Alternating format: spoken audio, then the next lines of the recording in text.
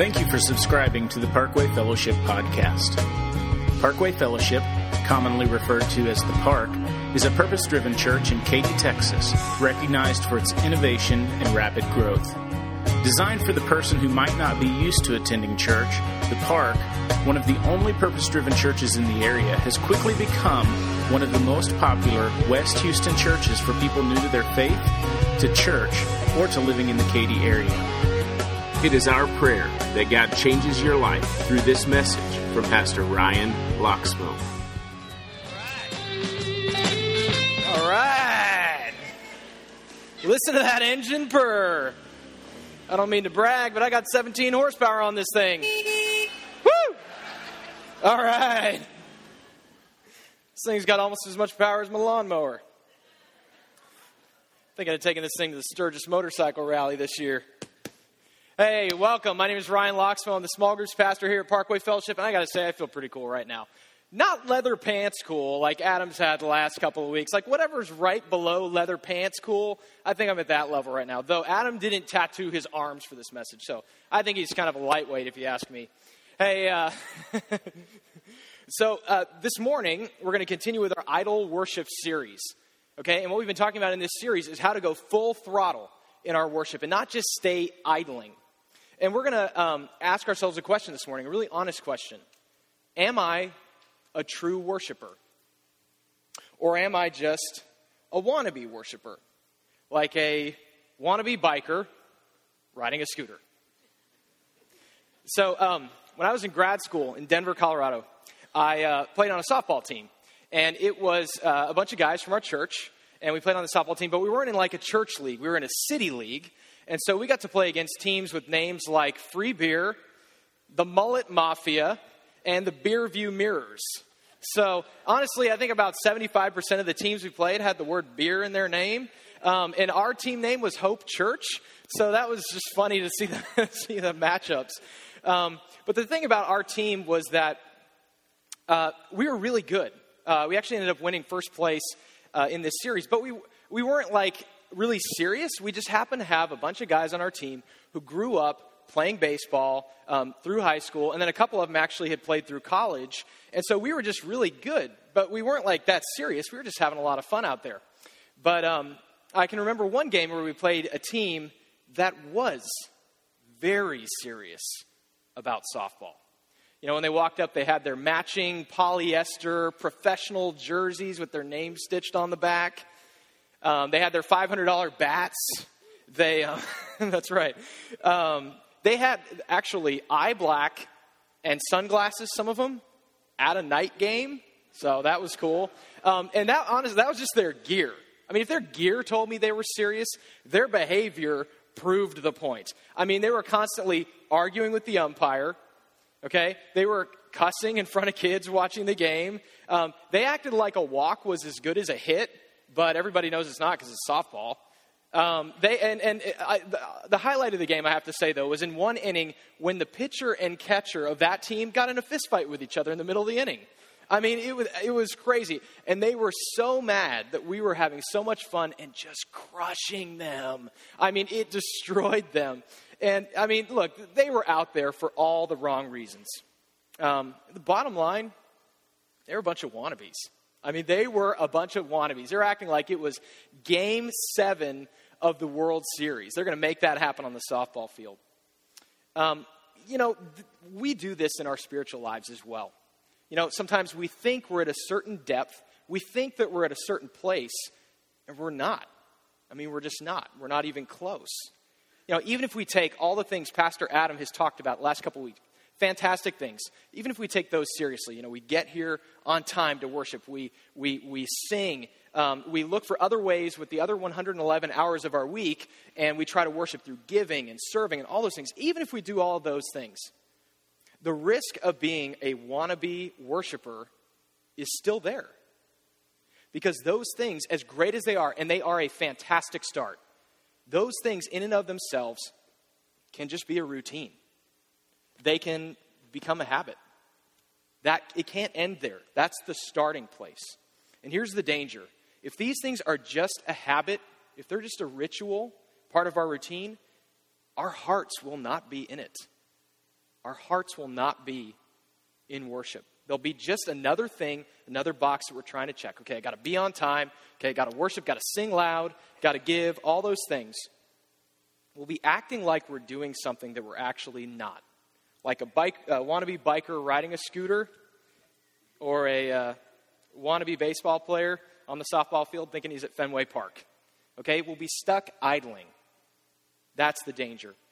You know, there's a group of people in the Bible that Jesus interacted with a lot. They're called the Pharisees, and they were like this. They were religious leaders, and they did all the right things. They were at worship. They probably sang the loudest. They gave. They helped the poor. They did all of these things. You know what Jesus called them? He called them whitewashed tombs. And what that meant was something very beautiful and elaborate on the outside and dead on the inside. You see, God cares about what's on the inside. I mean, no one in here believes I'm a real biker or that these are real tattoos. I mean, you can buy these things at Party City. So I'll just go ahead and shed those for the rest of the message, if that's okay. But look, in the same way, if we go through the motions with our worship and our heart isn't in it, it is obvious to God. It's obvious to God if our heart isn't in it. He wants true worship based on a real relationship with Him. He loves us. He wants our hearts. So this morning we're going to look at a story about Jesus. It's this unusual encounter that He has where He talks specifically about worship, and what He says is revolutionary. I mean, it absolutely is the antidote to idling in our worship. So pull out your message notes. Let's get started. We are going to look at a story of Jesus talking to the woman at the well. It's in John chapter 4. It's kind of a long story, so I didn't print the whole thing in your message notes. I'm just going to kind of tell it to you, paraphrase it, and then we will look at the last part of it together, which is actually printed in your notes. So here's what's happening. Jesus, in His ministry, would travel around. And He had His disciples with Him. He would travel from place to place and preach and teach. In this story, He's going from Galilee, which is in the north part of Israel, down to Jerusalem, which is in the south part of Israel. And on the way, He passes through an area called Samaria. Samaria is the place where Samaritans came from. I'm sure you've heard the Good Samaritan, that phrase. Samaritans came from Samaria. That's where Jesus is. Now, He stops for water in a village. Okay, it's about noon. It's hot outside. They've been traveling. So He stops for water, and He meets a woman at this well. And look, there had been hundreds of years of hostility between Jews and Samaritans. So it's remarkable He was even in this town in the first place. The tension between Samaritans and Jews was kind of like what we see today with Israelis and Palestinians. There were all these disputes over land. In fact, most people going from Galilee down to Jerusalem went way out of their way to avoid Samaria. But Jesus had a really important message for this woman, and so He went right in there. So in the course of His conversation with her, He asks her some questions, and He tells her some things about her life that He could not possibly know. And so she realizes that this guy she's talking to is no ordinary man. And that is where our story picks up as it's printed in your notes. So let me read the rest. "Sir," the woman said, "I can see that you're a prophet. Our fathers worshipped on this mountain, but you Jews claim that the place where we must worship is in Jerusalem." Jesus declared, "Believe me, woman, a time is coming when you will worship the Father neither on this mountain nor in Jerusalem. You Samaritans worship what you do not know. We worship what we do know, for salvation is from the Jews. Yet a time is coming and has now come when the true worshipers," I want you to circle that, true worshipers. "The true worshipers will worship the Father in spirit and truth." Circle spirit and truth. They'll worship the Father in spirit and truth, for, and I want you to underline the rest of the sentence, "they are the kind of worshipers the Father seeks." They are the kind of worshipers the Father seeks. God is spirit, and His worshipers must worship in spirit and in truth. You see, God is interested in true worshipers. So how can I be a true worshiper? Here's your first fill-in. Engage with the person of God in worship. Engage with the person of God in worship. That's what this whole encounter with the woman at the well is about. Look back at verse 20. She says, "Our fathers worshipped on this mountain, but you Jews claim that the place where we must worship is in Jerusalem." You see, we know historically that the Samaritans worshipped in one place on this one mountain, and Jews worshipped on another. And she wants to know, where should I worship? And really, in that, she wants to know when. Like, okay, where do I worship? When? How do I do this thing? Jesus is about to blow her mind because, look, she's asking a where question. But Jesus said that the answer wasn't where or when, but who. His answer is who. You see, she had this very narrow, low view of worship. It was all about routine. Where do I worship? When do I worship? How do I worship? But it was routine. It was dead. Jesus was ushering in a new era in which people would worship in spirit and truth through him, in a relationship with him. Look back at verse 21. Jesus declared, "Believe me, woman, a time is coming when you will worship the Father neither on this mountain nor in Jerusalem." You see, it was not about place and time. The Samaritan mountain, the Jerusalem temple on that mountain, neither of those places were big enough. Neither of them were big enough. The worship God wants is way bigger and way more personal than that. You see, as the last verse says in this passage, God is spirit. Okay? His Holy Spirit is everywhere. And the Bible teaches us that the Holy Spirit actually lives in Christ followers. And by the way, the Holy Spirit is a person. He's a person. It's. I think often we get into this thinking of the Holy Spirit's kind of this impersonal force, right? The Holy Spirit, it's kind of this ghost or something like that. But it is Theology 101 that the Holy Spirit is a person who loves us. In fact, I had a seminary professor threaten to flunk me in Theology 101 if I ever referred to the Holy Spirit as an it. Holy Spirit's a he. You see, God wants a real relationship with us all the time. He doesn't want routine. You know, that's what he was saying to the woman at the well. That's what Jesus was saying. He was kicking down the walls of her limited ideas of what worship is. It's not a routine. It's authentic worship of a God who loves her. Now look, I know that this message is a little bit more conceptual than the last couple of weeks. But it's so important because worship is not just routine. It's not just the habits. It's not just practical tips. Those things are fantastic and they are the foundation of getting this thing started, but that isn't all of it. It's about knowing God as a person. It's about having our hearts in it. You know, if you're wondering why your worship hasn't gone deeper, you need to engage your heart with the person of God who loves you. So how can you move from routine worshiping to worshiping God in spirit and truth? Here's one thing you can do. It's your next fill-in. Make a why I worship list. A why I worship list. I did it this week. It didn't take that long. It'll probably take you less than 10 minutes. But it is a very easy, practical way to help engage your heart with God when you worship. Let me read these to you. Why I worship. I worship God because of the family that he allowed me to be born into. I worship God because he saved me when I was 4 years old. I worship God because he protected me from all the other ways I could have gone when I was young. I worship God because of the amazing wife he led me to in Ashley. I worship God because he came after me when I was lost. I worship God because of his unbelievable grace. I worship God because he is powerful. I worship God because he is the truth. I worship God because he's with me no matter what. And I worship God because when I look up at the sky and I see all these stars, and I think about the person who created all those stars, I remember that he loved me specifically enough to send his son, Jesus, to die and pay the penalty for my sins. You know, and on that note, maybe for you, you're kind of new to this whole idea of God. Maybe you're not really from a church background. Maybe you're visiting today for the first time and you've still got a lot of questions. Let me tell you the message of Scripture. Let me tell you what God has done in our world. God created the world and everything in it. He created this entire universe. And the thing he created that he loved the most was us.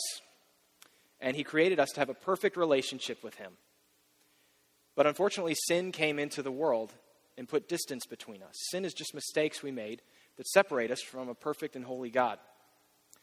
But he didn't want it to stay that way. He wanted us to be able to have a relationship with him. So he came up with a solution. He sent his one and only son, who he loved more than any of us could ever imagine, to this earth. And that Son, Jesus, lived a perfect life and died on the cross to pay the penalty for all of my sins and all of your sins. And in that, he has extended to us the offer of a relationship with him to bridge that gap and bring us back together. All you've got to do to have a relationship with God is to accept Jesus Christ into your heart as your Lord and Savior. And Scripture tells us over and over that if you do that, he promises to save you, to come into your life. I mean, it is an unbelievable offer he's made to us. He loves you so much. So I encourage you, there's a prayer on the back of your notes at the bottom. If you've never prayed a prayer like that before, man, I encourage you to do it today.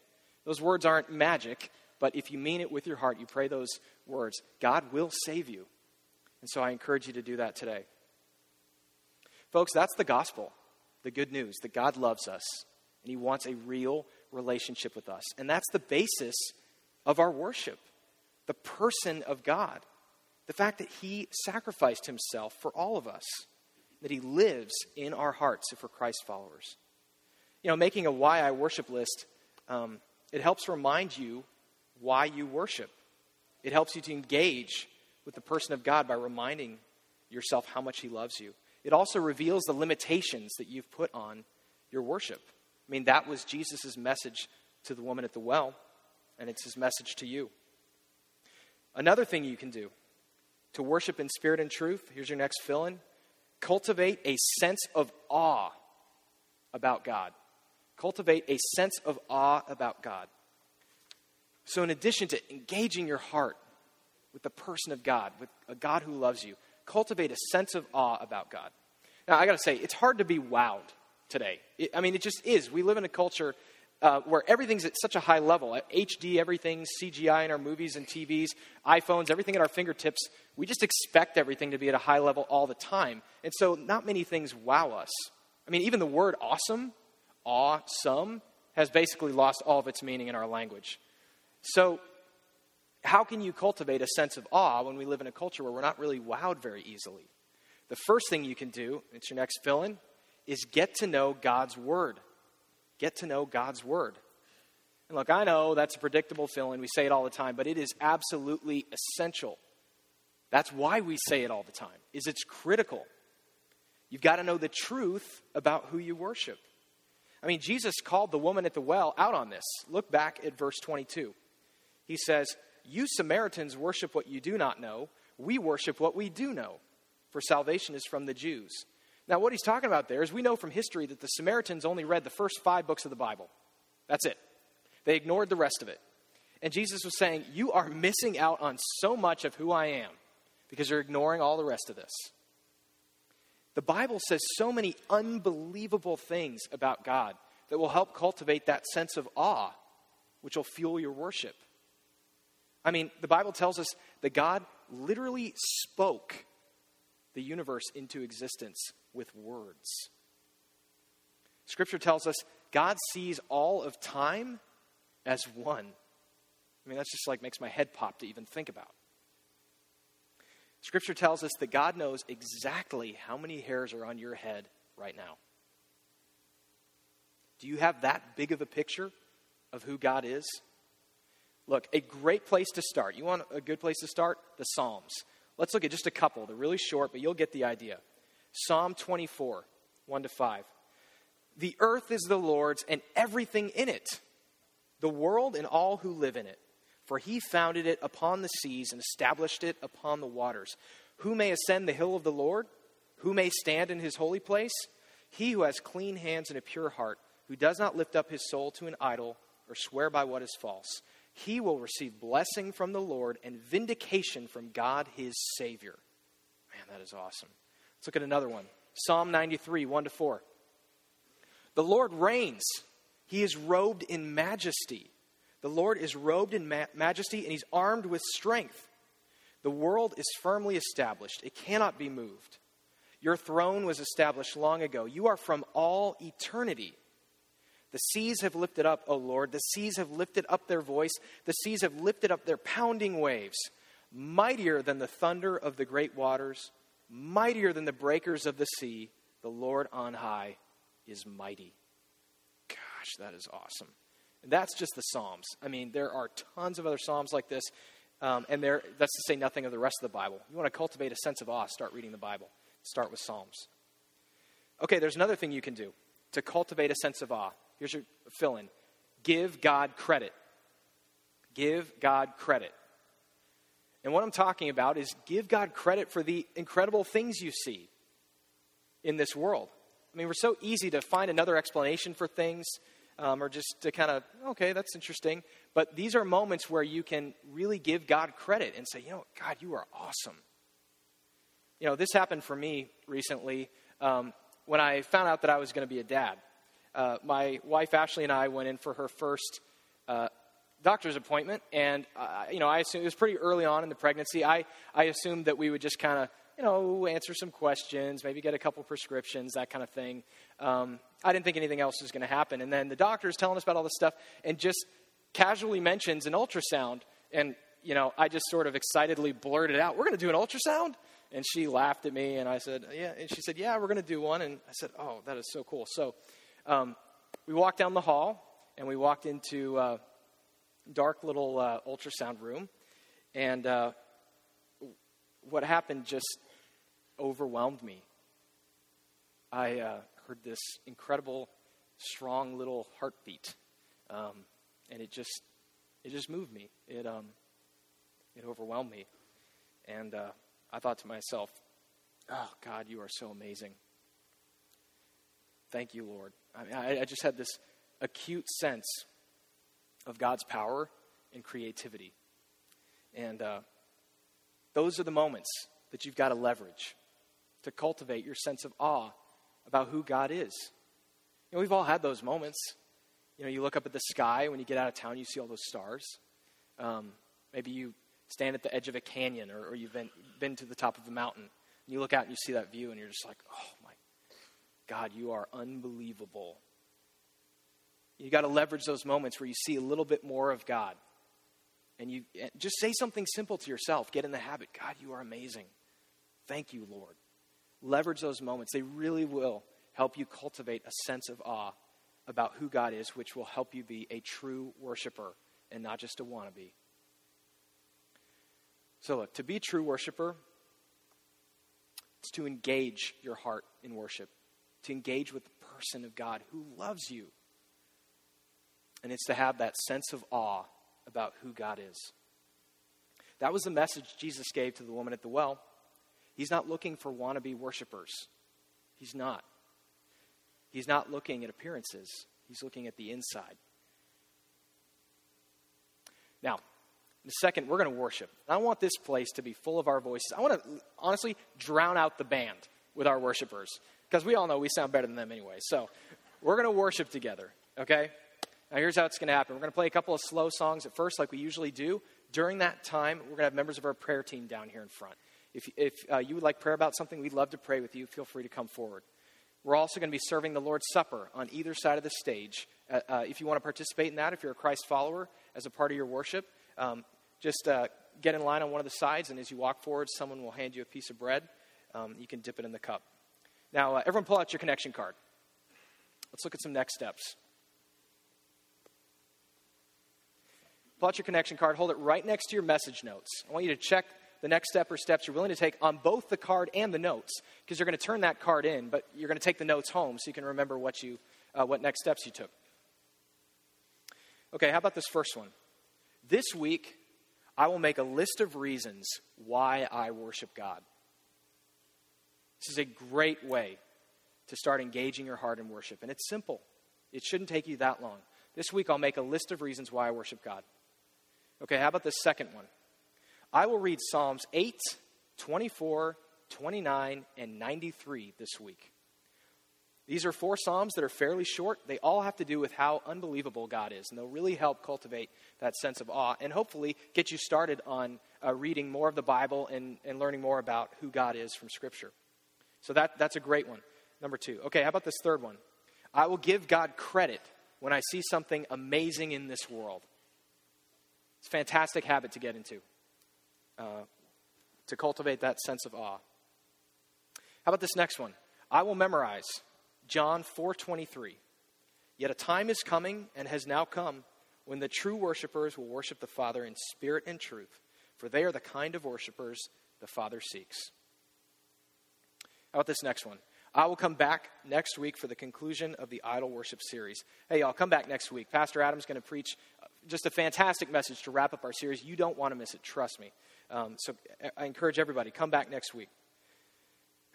And then how about this last one? I want to become a Christ follower for the first time today.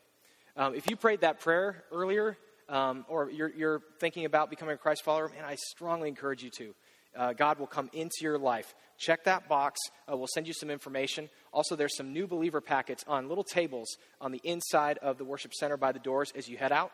If you check that box, pick up one of those packets on your way out. It's got some resources inside that will help you on your new life with Christ. Now, let me pray for us as Pat and the worship team come back up. Heavenly Father, we thank you for this time together, God, and I just pray that you would teach all of us what it means to be a true worshiper. God, that you would help us to engage our hearts in worship with you, and that you would deepen our relationship with you through it. God, I pray also that you would help us as we cultivate that sense of awe and reverence about who you are. God, that we wouldn't be wannabe worshipers, that we would be true worshipers, that we would worship in spirit and truth, as Jesus said to the woman at the well. God, I pray you would teach all of us, and I pray over this time of worship now together. It's in Jesus' name I pray. Amen. Thank you for taking the time to listen to this message. Our prayer is that God has given you at least one next step to take today in your walk with Christ. For more information about Parkway Fellowship or to contact us, visit www.parkwayfellowship.com. To talk with a pastor about becoming a Christ follower for the first time, you can call our offices at 832-222-9282.